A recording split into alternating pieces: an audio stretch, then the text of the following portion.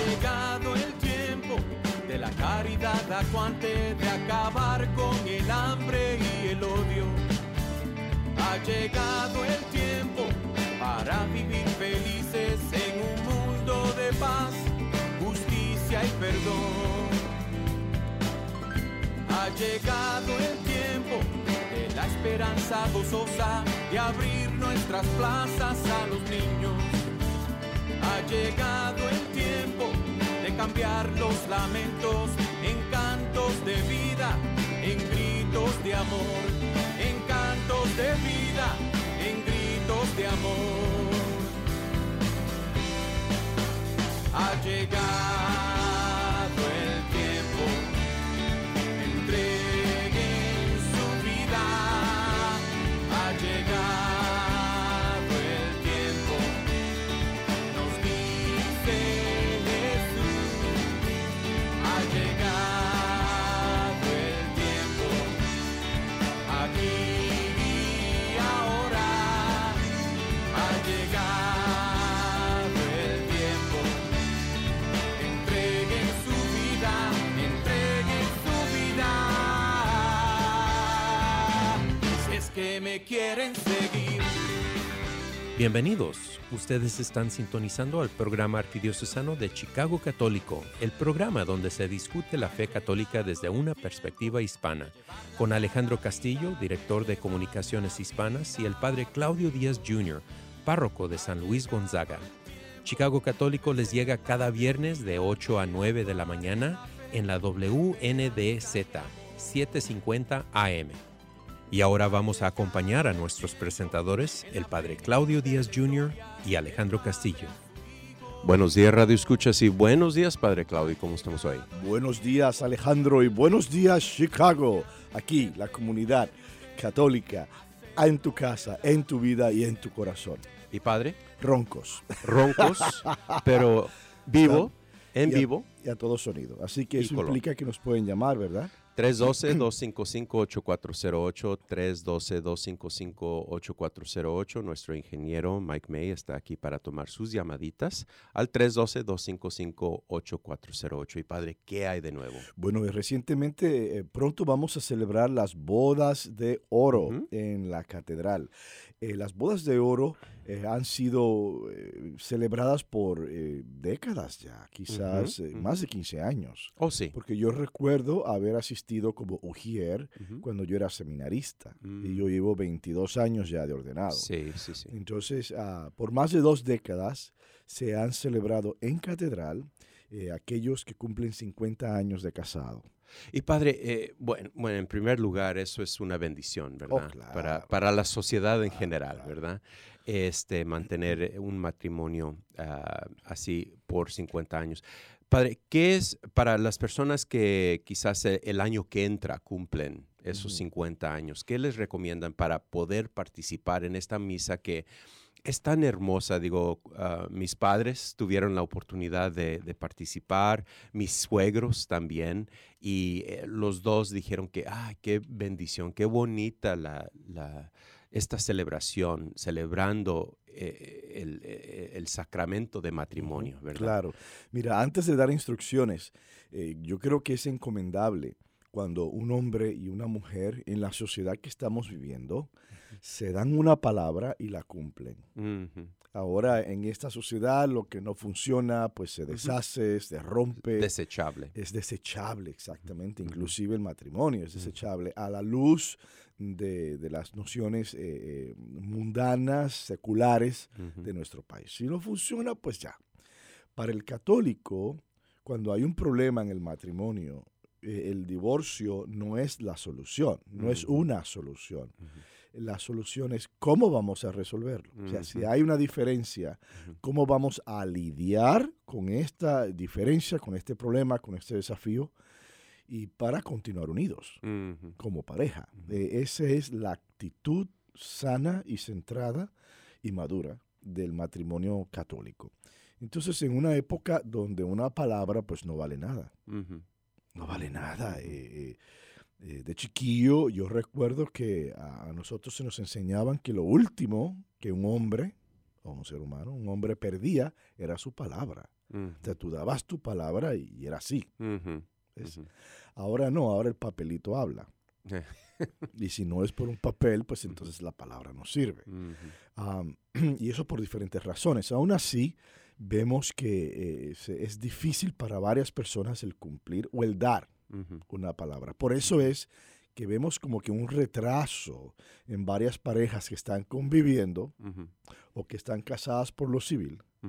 Pero cuando tú les mencionas, oye, ya llevan 10 años juntos, vamos a casarse, vamos. Eso le huyen como el diablo a la cruz, porque entienden que es una palabra ante Dios y al uno al otro. Luego entonces tenemos esa actitud de no querer comprometerte, de no honrar palabras dadas y que todo sea desechable, inclusive el matrimonio. Entonces, habiendo dicho eso, el tener personas, hombres y mujeres, que se dieron hace 50 años una palabra y que la han mantenido, la han sostenido y han tenido una familia y dentro de sus posibilidades ha sido una experiencia hermosa, de alegría, de compartir. Eso es encomendable y eso hay que reconocerlo. Entonces, si usted va a cumplir el año que viene, 50 años de casado, vaya a la página web de la arquidiócesis y ahí te dan toda la información y te puedes hasta registrar para tus bodas de oro del año próximo. Padre, en sus décadas de ser sacerdote, ¿ha conocido a matrimonios perfectos? No hay tal cosa. Eso no existe. No ¿De veras?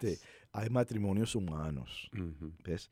Porque, infortunadamente, cuando hablamos de perfecto, caemos en los cánones humanos. Cánones humanos. Y los cánones humanos no son los de Dios. Cuando en la Escritura te dice que sean perfectos, como mi Padre Dios es perfecto. No está hablando de la perfección según nosotros, está hablando de la plenitud en Dios. Dios es perfecto porque Él está completo en sí mismo.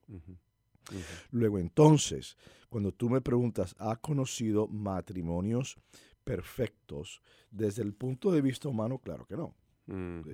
Es imposible, o sea, siempre va a haber una pequeña diferencia, porque un matrimonio son dos mentes. Son dos mentes, que quiere decir dos opiniones. Y a veces las opiniones no van.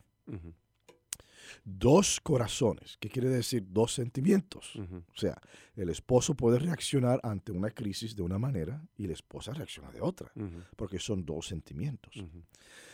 Dos mentes, dos corazones, pero una sola voluntad. Ahí es donde se mete el sacramento del matrimonio. Es una sola voluntad. Por ejemplo, que viene el hijo y le pide a papá el carro el fin de semana prestado y el hijo se ha portado mal. Y entonces el papá dice, no te portaste mal, no tienes carro. Pero entonces el hijo va donde la mamá. Y la mamá con el corazón blandito le presta el de ella. Entonces ya es una casa dividida. ¿Ves? Dos voluntades entonces. No debería ser así. Si papá dijo sí, así debería ser con mamá. Si mamá dice no, así debería ser con papá. O sea, una sola voluntad. Entonces, desde el punto de vista humano, tal cosa no la hay. Ahora, he visto matrimonios, he tenido el honor de ver matrimonios que viven en plenitud, que están completos, que ellos no ocupan más nada, no necesitan más nada. Pero entonces es la plenitud y la perfección espiritual, no la humana, por la cual definimos muchos matrimonios. Y padre, digo, como usted sabe, digo, nosotros somos diferentes en los años, nuestros 20, 30, 40, vamos madurando a diferentes experiencias. Y hay una de las excusas que se utiliza para parejas que se separan, es que se han separado porque ya no tienen nada en común. Cierto, eso se arroja esa excusa, ese argumento. El detalle es que tienen que crecer juntos. Y el crecer juntos no quiere decir que se parezcan. No. El crecer juntos quiere decir que yo me conozco, yo sé quién soy y yo sé quién eres tú. ¿Ves? Ya no te conozco, pamplinas. Pamplinas. Anímate, envuélvete, y si él está abierto a dejarse a conocer, tú tienes el deber de conocerlo. Tienes que hacerlo. O sea, ya no te conozco, pues anímate. O sea, conózcanse entonces, empiecen de nuevo, con otra nueva perspectiva, quizás con ayuda, dirección espiritual, ayuda de un consejero matrimonial. Todo eso se puede, pero no creo. Porque en realidad el matrimonio lo que hace es que honra la individualidad del cónyuge de la misma manera que honra la pareja, la situación de que dos individuos se convierten en una sola carne. Y si estamos hablando de que no te conozco, pues entonces no son una sola carne. ¿Qué pasó aquí? ¿Qué sucedió? Ahora, ¿la gente cambia? Sí. ¿Espera uno que cambie para bien? Claro, eso es lo ideal. Esperamos que todo el mundo cambie para mejorar. ¿Habrán personas que cambian para empeorar? Sí. Y ahí está el detalle. Porque entonces si este individuo, si el esposo cambió para empeorar, aquí hay dos cosas que hacer. Traerle esto a colación al marido. Con amor, con inteligencia, con sabiduría. Traerle a colación, mijo, es que tú has cambiado. Es que tú ahora por cualquier cosa te molestas. Es que estás tomando demasiado últimamente. Es que te enojas y desde que te retiraste no tienes más nada que hacer que estar detrás de mí en la casa, que es lo que pasa en muchos eventos. Entonces, si esas cosas son de molestia, hay que traérselas con amor. ¿Ves? Y con celo pastoral. Y que la otra persona también se acomode. A ver qué podemos hacer para ayudarte en esta transición. Pero eso solamente lo puede hacer el amor. Sí. Y una de las cosas que, digo, en mi matrimonio ya tenemos 31 años de casados. Qué bien. He visto que es una serie de etapas, ¿verdad? La luna de miel empezamos, el enfoque es entre uno y otro, ¿verdad? Pero entonces llegan los hijos. Y eso cambia el enfoque. Claro. Y muchas veces quizás el hombre o la mujer como pierde el enfoque de, uno a uno a los hijos, que, pero eso es algo temporal, digo, va uno madurando y experimentando diferentes cosas. Pero ¿qué de, pérdida de un trabajo? O, muchas veces la causa de muchos argumentos domésticos es finanzas. Sí.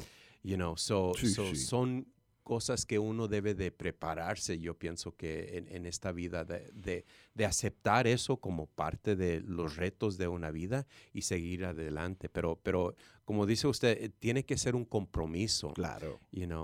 Desde el principio y reconocer que no vamos a estar en luna de miel todos los años. Claro. Y todo basado en el amor. Eso de que se acabó el amor. Oye, si se acabó el amor, ¿hubo amor? Es un principio, ¿cómo va a ser? Yo conozco personas que se aman profundamente, pero no pueden convivir. ¿Ves? O sea, que el amor, lo cortés no quita lo valiente. Todo tiene que ser hecho por amor. Todo. Inclusive la decisión de separarse, no divorciarse. Fíjate que yo no he dicho divorcio. O sea, cuando viene a mí una pareja que llevan 40 y 50 años, ya los dos cayéndose a cantos, tú sabes. Padre, que si nos vamos a divorciar, ¿pero cuál necesidad tienen ustedes de divorciarse? Si ustedes han concluido que no pueden convivir, ¿ok? Hagan una separación, vivan en sus casas apartes. Ya, se acabó el evento. Los cumpleaños, visítense. La Navidad, vayan a una de las casas. Día de padres, en casa de papá. Día de madres, en casa de mamá, ¿ves? Pero eso conlleva amor de verdad. Porque conlleva el tú ser humilde, el tú entender que aunque no podamos convivir juntos, eso no quiere decir que no hay amor, porque lo hubo. O sea, el amor fue quien los trajo, a menos que no se casaran obligados o con algo así disfuncional. No, pero si se casaron con recta intención y con amor, y llegan a ese final, y yo le digo, ¿qué van a hacer ustedes? A 50, usted a los 60, usted a los 70 años. ¿Qué van a hacer ahora? Ya tienen hasta nietos. ¿Qué? ¿Se va a buscar un novio, señora? ¿Se va a buscar una novia, señor? Porque si eso es lo que busca, entonces eso no es amor. ¿Ves? Y es sobre el amor. Y es muy complicado esto, es muy complejo, no es fácil, pero el punto es que cualquier decisión que se tome en un matrimonio tiene que estar basada precisamente en eso, en el amor que me llevó al altar. Y si ese amor no es suficiente, entonces hay que revisitar la situación. Nos quedan unos 4 o 5 minutitos, padre. Ciertamente hay excepciones de esa regla, ¿verdad? Todo, porque claro. hemos hablado también de la violencia doméstica. No, pero eso no es amor. Eso no es amor. Cuando hay violencia doméstica, implica que la parte que es el abusador no sabe amar. No sabe amar. Eso no es amor. La violencia doméstica no se justifica. Y casi siempre cuando hay violencia doméstica es porque la parte que es el abusador, eso fue lo que vio de su infancia. O experimentó. Eso fue lo que él experimentó, lo que él vivió. Así era como se trataban las mujeres, así era como se resolvían los conflictos, así era como papá y mamá resolvían sus diferencias con abuso físico o de otro tipo. Entonces es el ver eso y también el entender que no se justifica, porque cuando hay violencia doméstica yo siempre regreso, ok, hay violencia doméstica. Vayamos al principio, el día que te paraste en ese altar. Número 1, lo hiciste libremente. Número 2, lo hiciste con recta intención. Número 3, lo hiciste con causa y conocimiento, o sea, conocías el sacramento y conocías a esta persona. La gran mayoría, cuando hay violencia doméstica, me dicen, yo no sabía que él era así. Yo no sabía que él era un abusador. Yo no sabía que él era un alcohólico. Yo no sabía que él hacía drogas. Porque durante el noviazgo me lo escondió. Y lo que me traían eran flores y chocolates. ¿Ves? Entonces, eso es bien importante. Por eso era que en el pasado los matrimonios eran después, tenían que hacerse amigos. Y después noviecitos. Y después comprometidos. Y después vamos al matrimonio. ¿Ves? Habían unas etapas. Y el propósito de esas etapas era conocerse. Sí. Y conocer la familia, porque la gente no entiende que si te casas con él, te estás casando con toda la familia. Oh, sí. Y la familia no tiene que estar en la sala contigo, está en la cabeza de él. Es así. Entonces, ahora con esta velocidad que hay, o sea, las redes sociales, los medios de comunicación, quizás puedas conocer a alguien un poquito más a mayor velocidad que en el pasado. Ciertamente la época de mis abuelos, que todo era con cartas y qué sé yo. La época de mis padres ya era el teléfono, ¿ves? Entonces, pero ahora que todo está tan rápido, entendemos que una pareja que lleve 2, 3 años, oye, si ya están de novios, ¿qué están esperando? ¿Qué están esperando? O sea, ¿que baje el precio de los diamantes en el mercado? O sea, eso no va a bajar. El precio de la gasolina. O de la gasolina. Entonces, es el ver eso, ¿no? El casarte por amor, con libertad, recta intención, causa y conocimiento. Padre, ¿qué le parece si tomamos una breve pausa? ¿Cómo no? Ustedes están sintonizando el programa arquidiocesano de Chicago Católico. Las líneas están abiertas para tomar sus llamaditas al 312-255-8408, 312-255-8408. Vamos a tomar una breve pausa y regresamos en un par de minutos.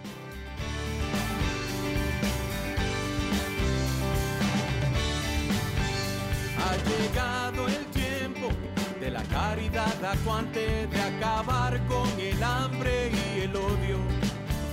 Ha llegado el tiempo para vivir felices en un mundo de paz, justicia y perdón.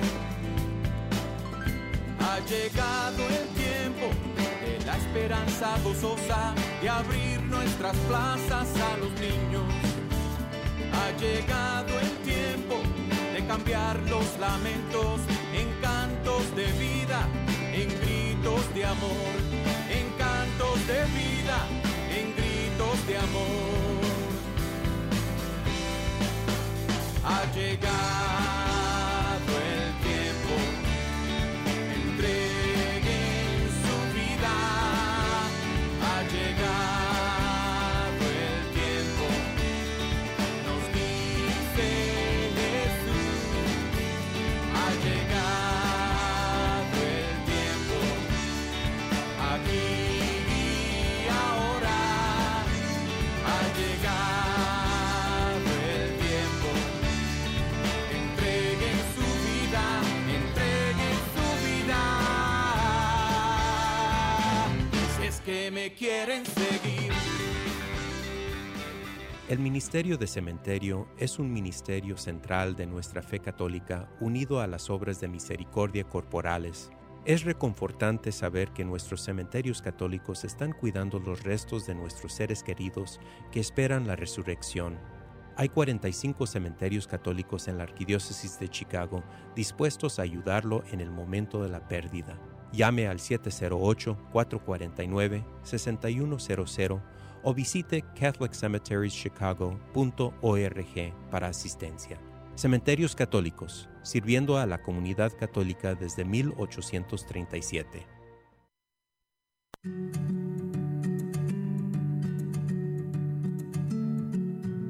Hola, mi nombre es el Padre Sergio Rivas y soy el coordinador del Consejo Hispano de la Arquidiócesis de Chicago. A menos de un mes esperamos verlos en la 21ª Noche de Gala Anual, el 30 de septiembre, en el Centro de Banquetes y Conferencias Meridian de Rolling Meadows, en honor al obispo John Mans por sus muchos años de servicio a la comunidad latina. Para reservar y obtener más información, visite nuestra página web consejo.archicago.org. Que Dios los bendiga y esperamos verlos allá.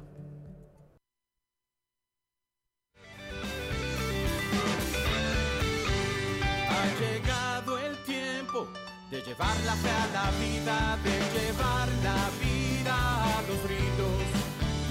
Ha llegado el tiempo de vencer la teoría, de actuar en la fe, esperanza y amor.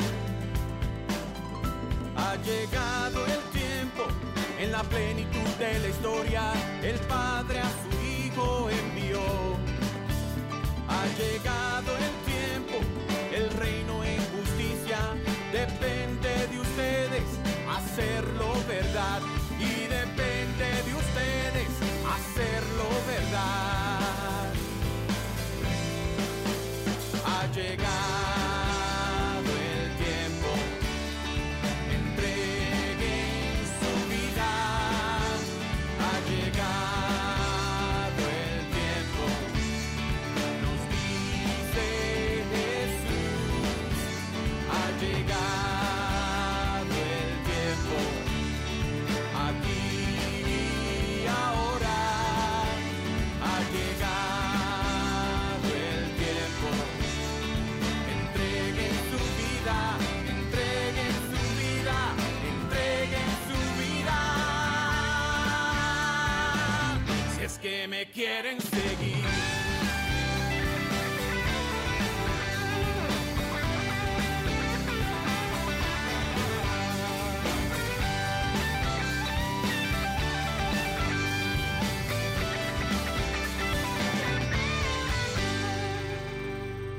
Ustedes están sintonizando al programa arquidiocesano de Chicago Católico. Las líneas están abiertas para tomar sus llamaditas al 312-255-8408, 312-255-8408. Y ahora pasamos a la lectura del Santo Evangelio de este domingo. Lectura del Santo Evangelio según San Lucas. En aquel tiempo se acercaban a Jesús los publicanos y los pecadores a escucharlo, por lo cual los fariseos y los escribas murmuraban entre sí: Este recibe a los pecadores y come con ellos. Jesús les dijo entonces esta parábola: ¿Quién de ustedes, si tiene 100 ovejas y se le pierde una, no deja los 99 en el campo y va en busca de la que se le perdió hasta encontrarla?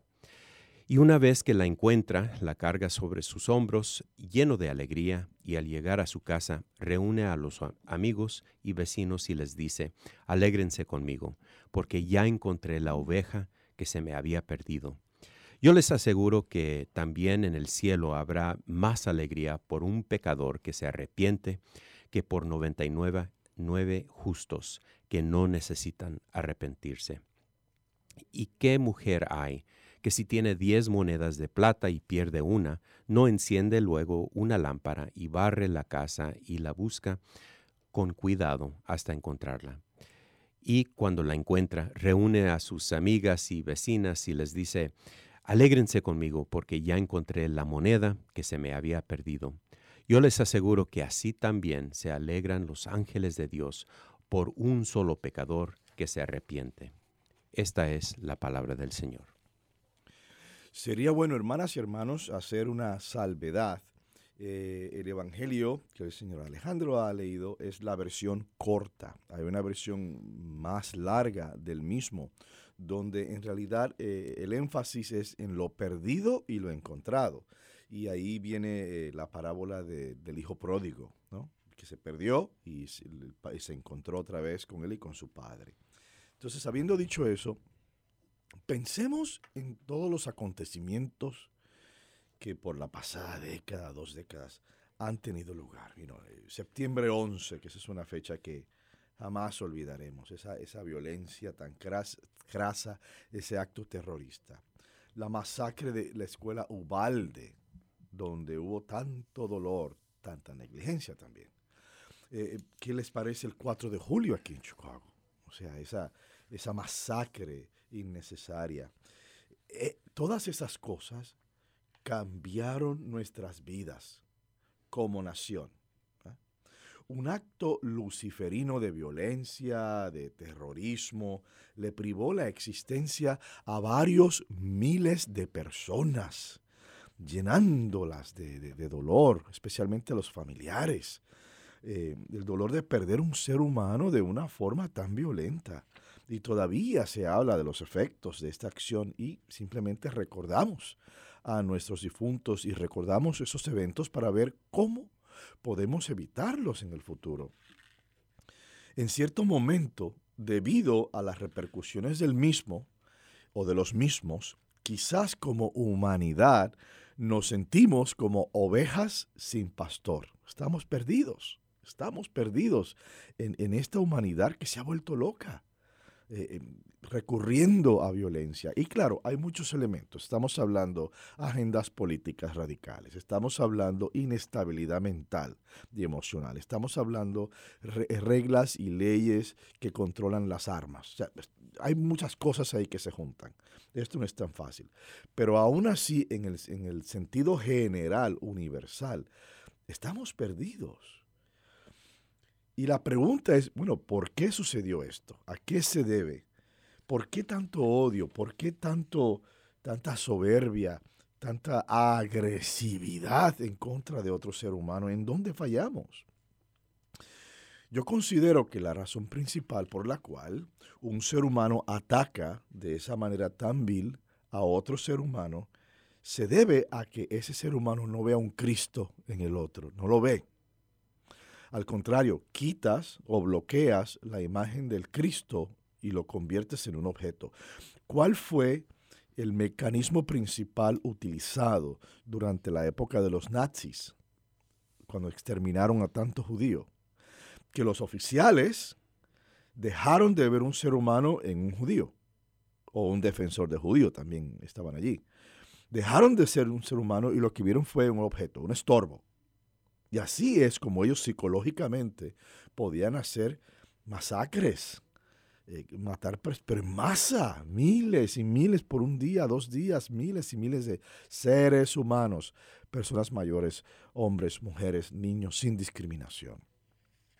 Entonces, cuando bloqueamos el rostro de Dios, hermanas y hermanos, y su creación, cuando fallamos en no ver ni respetar la belleza y la bondad en otros, no damos vida, la arrebatamos. ¿Ves?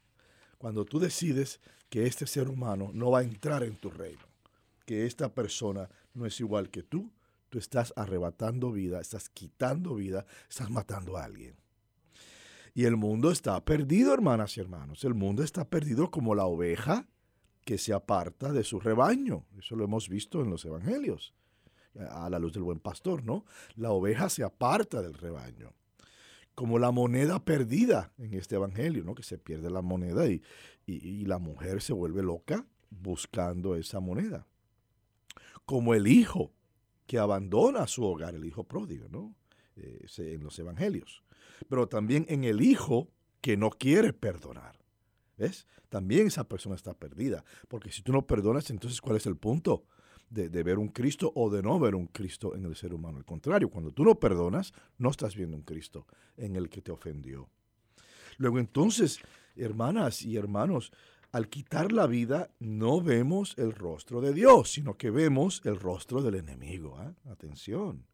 Vemos el rostro del enemigo, un rostro oscuro, un rostro vacío, falto de amor, lleno de soberbia y de maldad. Vemos el rostro de Lucifer, del demonio.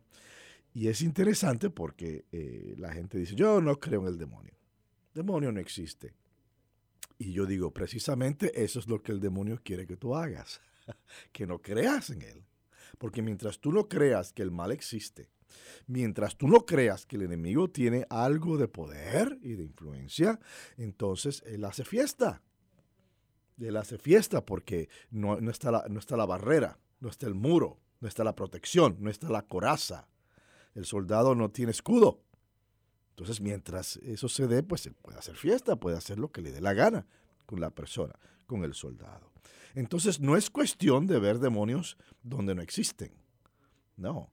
O de ser supersticioso, tampoco. Es cuestión de saber que el mal existe y que el mal empuja a cerrar los ojos a ver el icono de Dios en el prójimo y luego entonces hacer todo tipo de locura.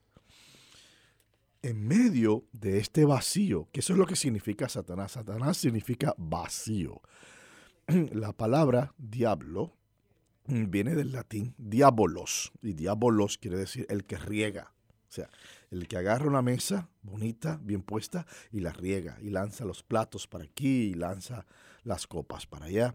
O en un jardín que está bien arregladito, y las rosas están aquí, las petunias están acá, y los helechos están acá. Viene el diablo y riega todo, y arranca las matas, y entonces diabolos, diablo es el que riega, y eso es vacío.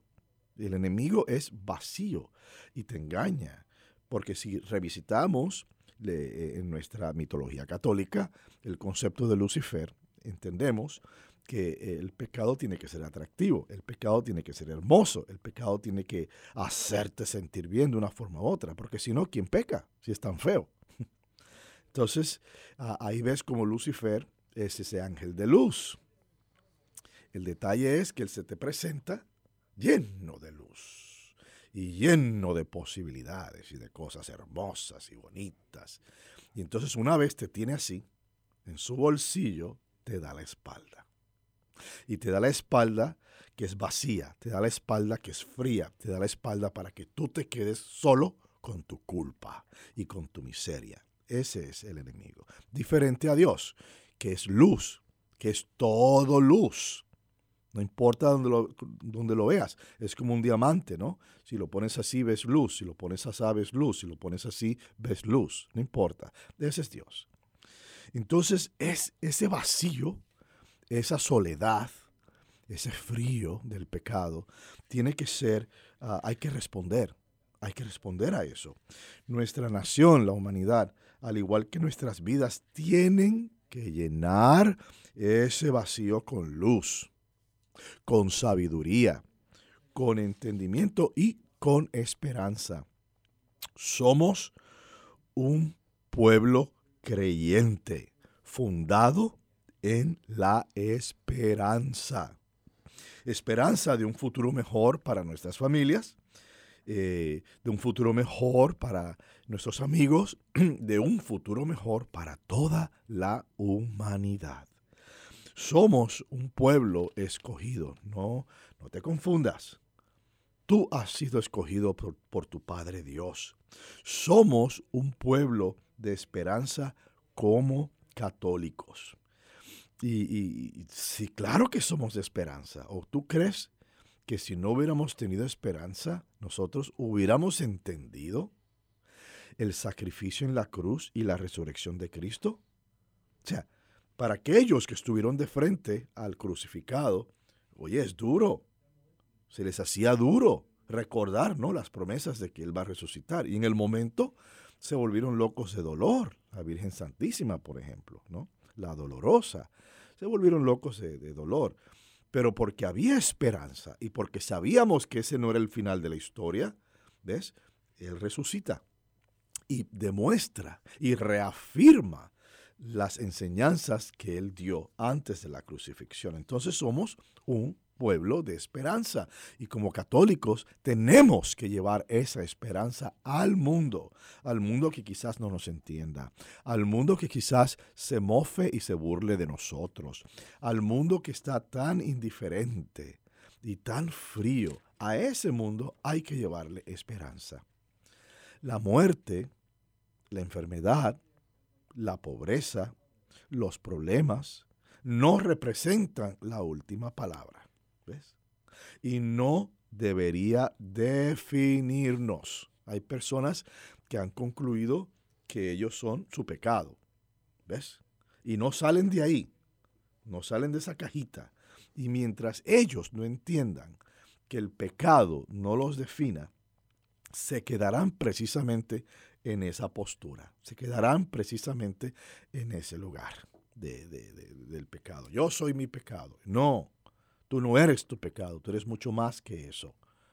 Entonces, la última palabra, y sabemos que detrás de la cruz hay un sepulcro vacío. Hay un sepulcro testimonio de la resurrección de Cristo y que tenemos un lugar en la gloria del cielo. Y nada ni nadie nos lo puede arrebatar. No podemos darle poder a fuerzas externas. No podemos darle poder a aquello que no nos salva. El poder es todo para Dios. La gloria es toda para Dios. Luego entonces cosas transitorias como la fama, el dinero, la salud, todo eso es transitorio, todo eso viene y va. A veces hasta los amigos son transitorios. Porque amigos que se cantan amigos tuyos, mientras tú puedas pagar la fiesta, todo el mundo come contigo y todo el mundo bebe contigo. Pero cuando no puedes por cualquier razón, entonces, no, ya yo no voy a la casa de mi compadre porque hay problemas. Mi compadre tiene problemas. Entonces, hasta los amigos se van. Pero el reconocer que Dios es omnipotente, omnipresente, omnisciente, que lo sabe todo, que lo puede todo y que está en todas partes, nada más el reconocer eso nos da la fuerza para que nada ni nadie nos arrebate la esperanza. Ustedes están sintonizando el programa arquidiocesano de Chicago Católico. Las líneas están abiertas para tomar sus llamaditas al 312-255-8408. Vamos a tomar una breve pausa y regresamos en un par de minutos.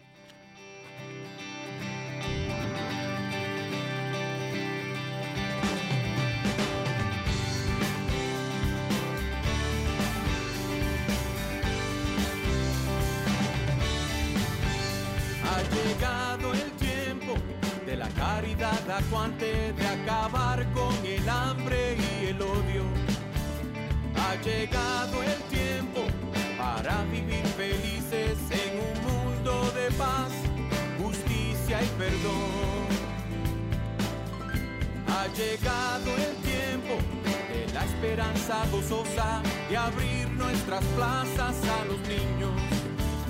Ha llegado el tiempo de cambiar los lamentos en cantos de vida, en gritos de amor, en cantos de vida, en gritos de amor.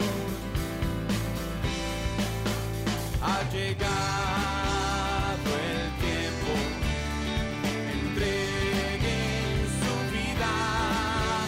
Ha llegado el tiempo, nos dice Jesús. Ha llegado el tiempo, aquí y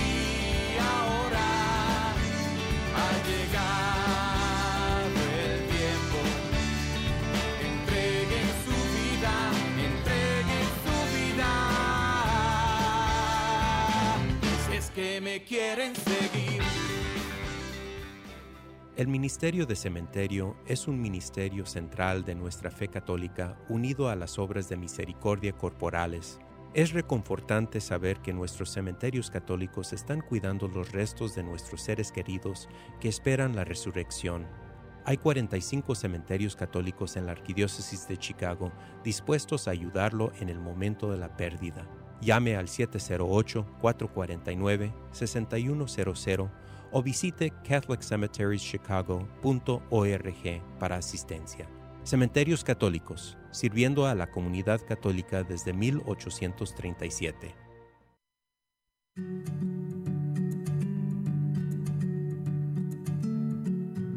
Hola, mi nombre es el Padre Sergio Rivas y soy el coordinador del Consejo Hispano de la Arquidiócesis de Chicago. A menos de un mes esperamos verlos en la 21ª Noche de Gala Anual, el 30 de septiembre, en el Centro de Banquetes y Conferencias Meridian de Rolling Meadows, en honor al obispo John Mans por sus muchos años de servicio a la comunidad latina. Para reservar y obtener más información, visite nuestra página web consejo.archicago.org. Que Dios los bendiga y esperamos verlos allá.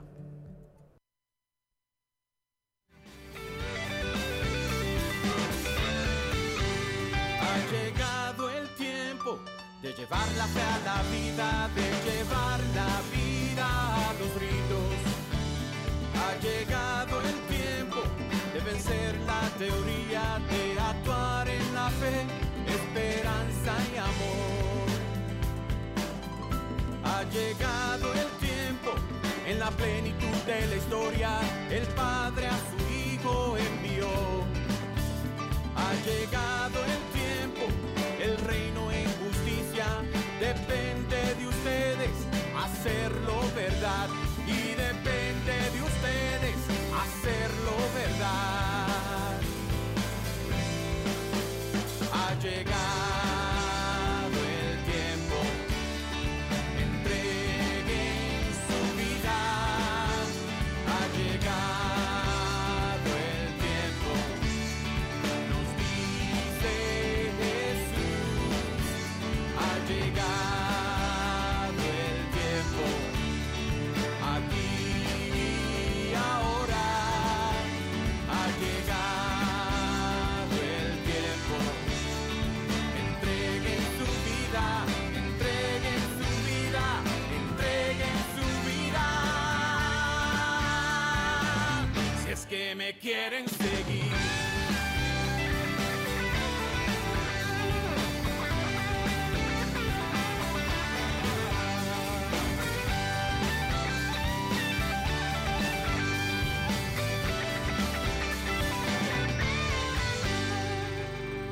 Ustedes están sintonizando el programa arquidiocesano de Chicago Católico. Las líneas están abiertas para tomar sus llamaditas al 312-255-8408,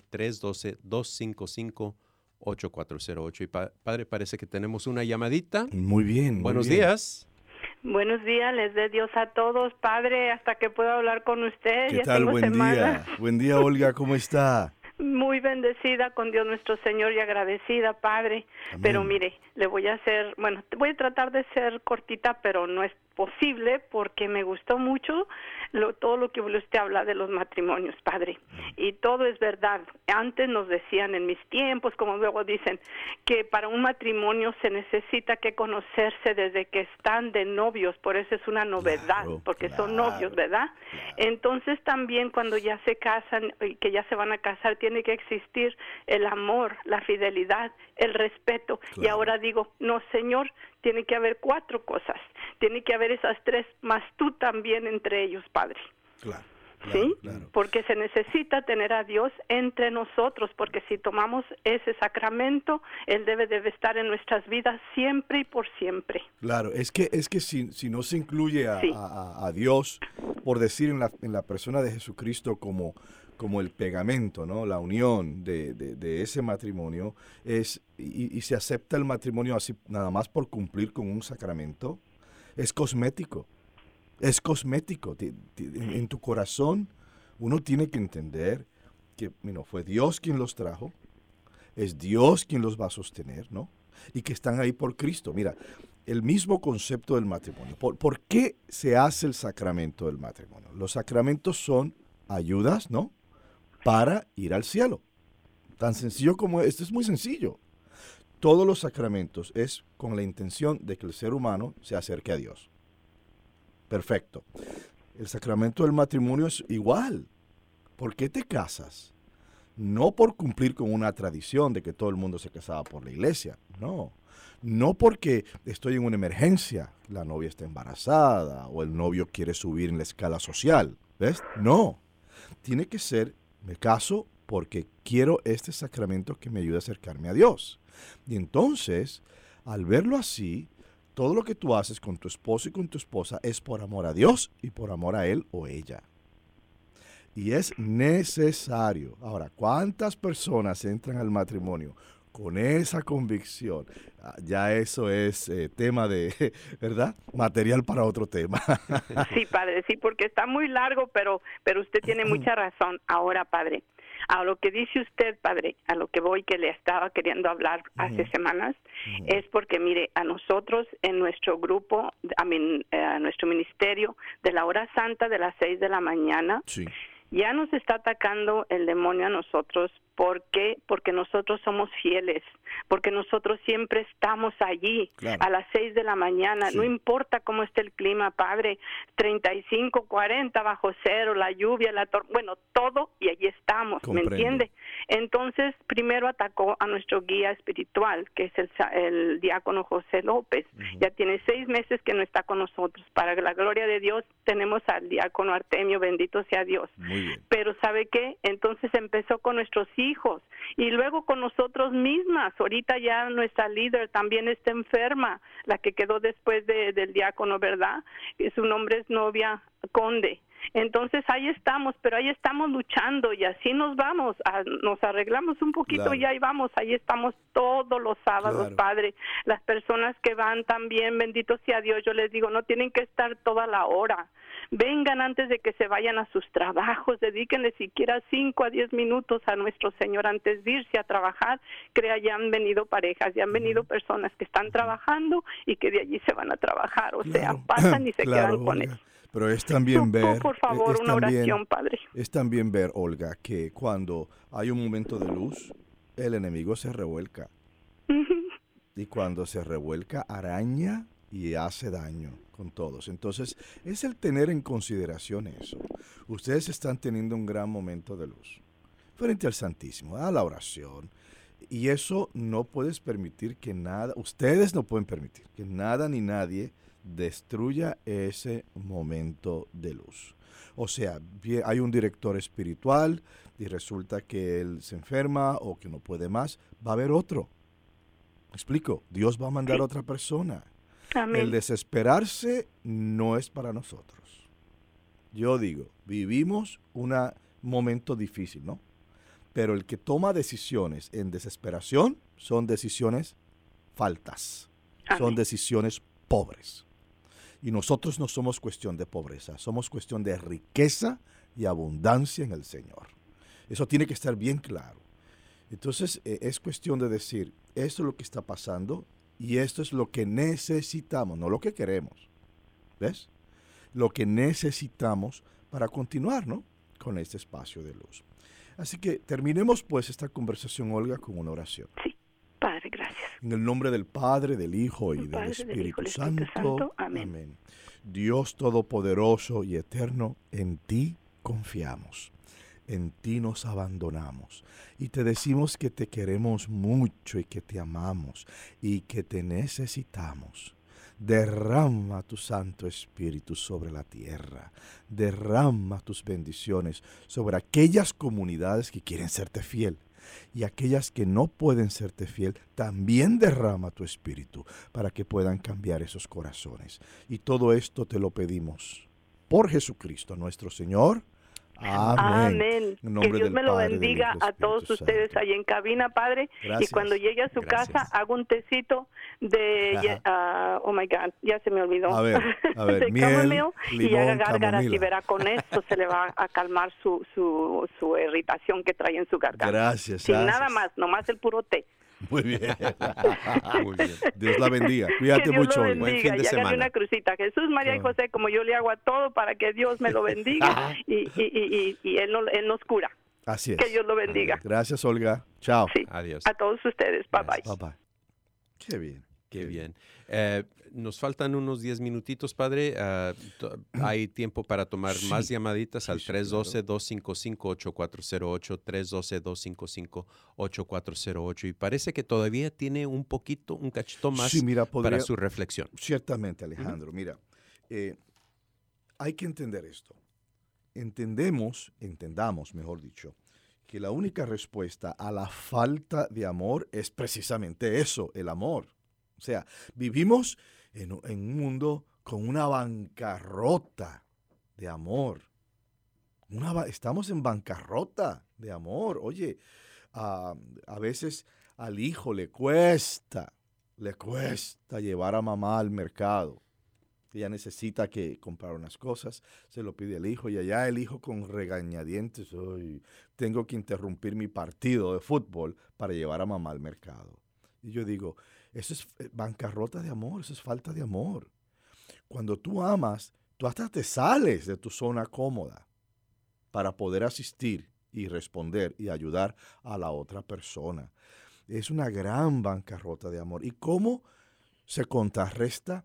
¿Cómo se lidia con esa realidad? Precisamente con el amor. Hay que amar. Y te digo, que nos esté observando, que nos esté escuchando, no te canses de amar.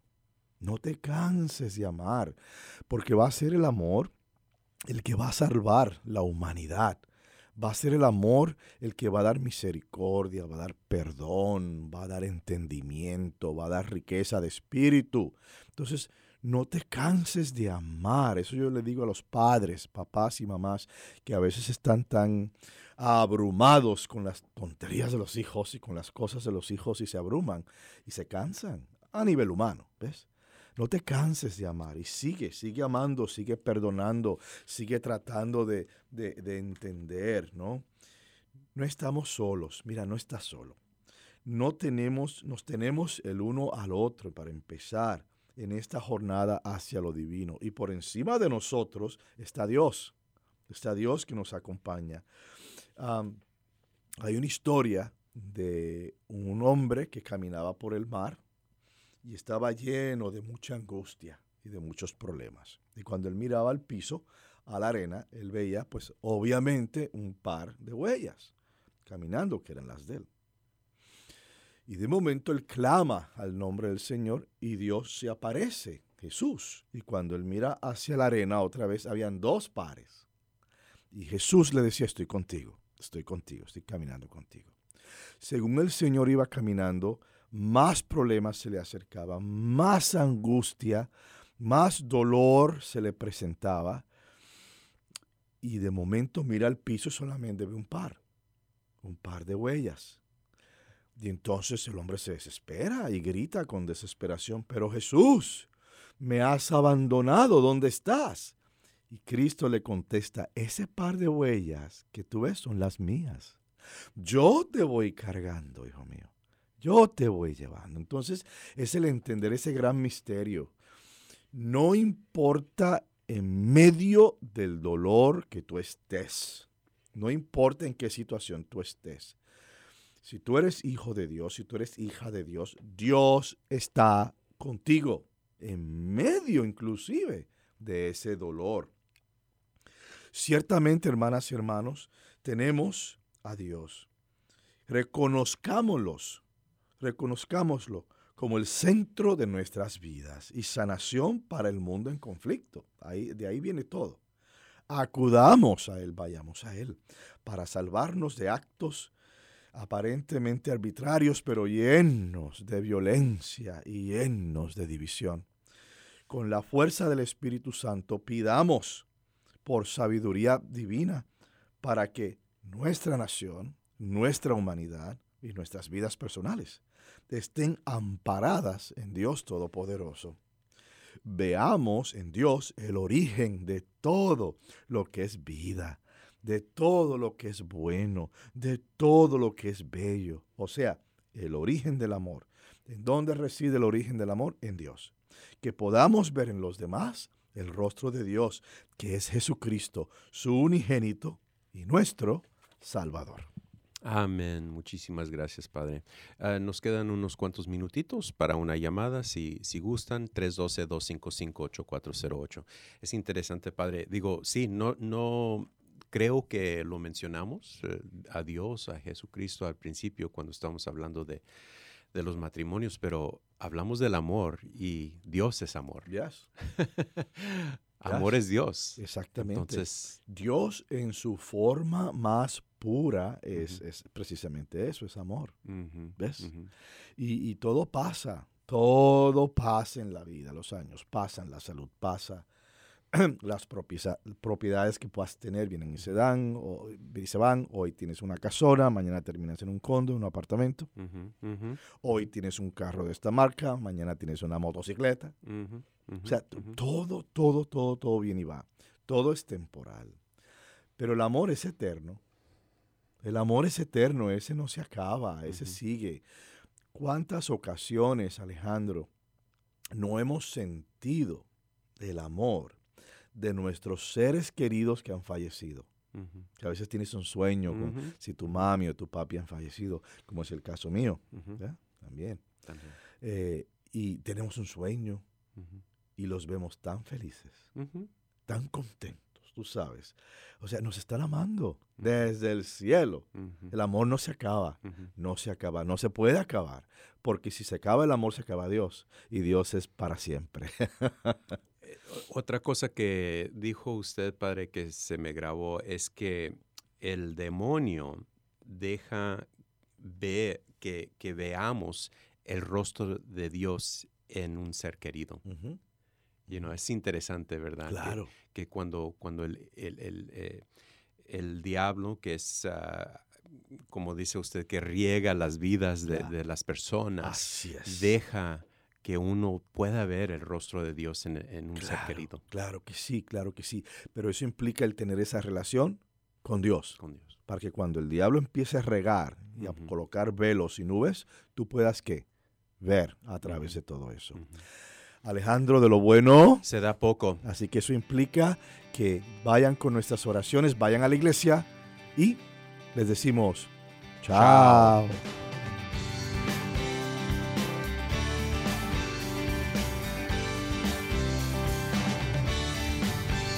Ha llegado el tiempo de la caridad acuante, de acabar con... Ustedes han escuchado al programa arquidiocesano de Chicago Católico, llegando a toda la área metropolitana de Chicago cada viernes de 8 a 9 en la WNDZ 750 AM. Hasta la próxima vez y que Dios los bendiga. De la esperanza gozosa de abrir nuestras plazas a los niños. Ha llegado el tiempo de cambiar los lamentos en cantos de vida, en gritos de amor, en cantos de vida, en gritos de amor. Ha llegado el tiempo, entreguen su vida. Ha llegado el tiempo, nos dice Jesús. Ha llegado el tiempo, aquí y ahora. Ha llegado el tiempo, entreguen su vida, entreguen su vida.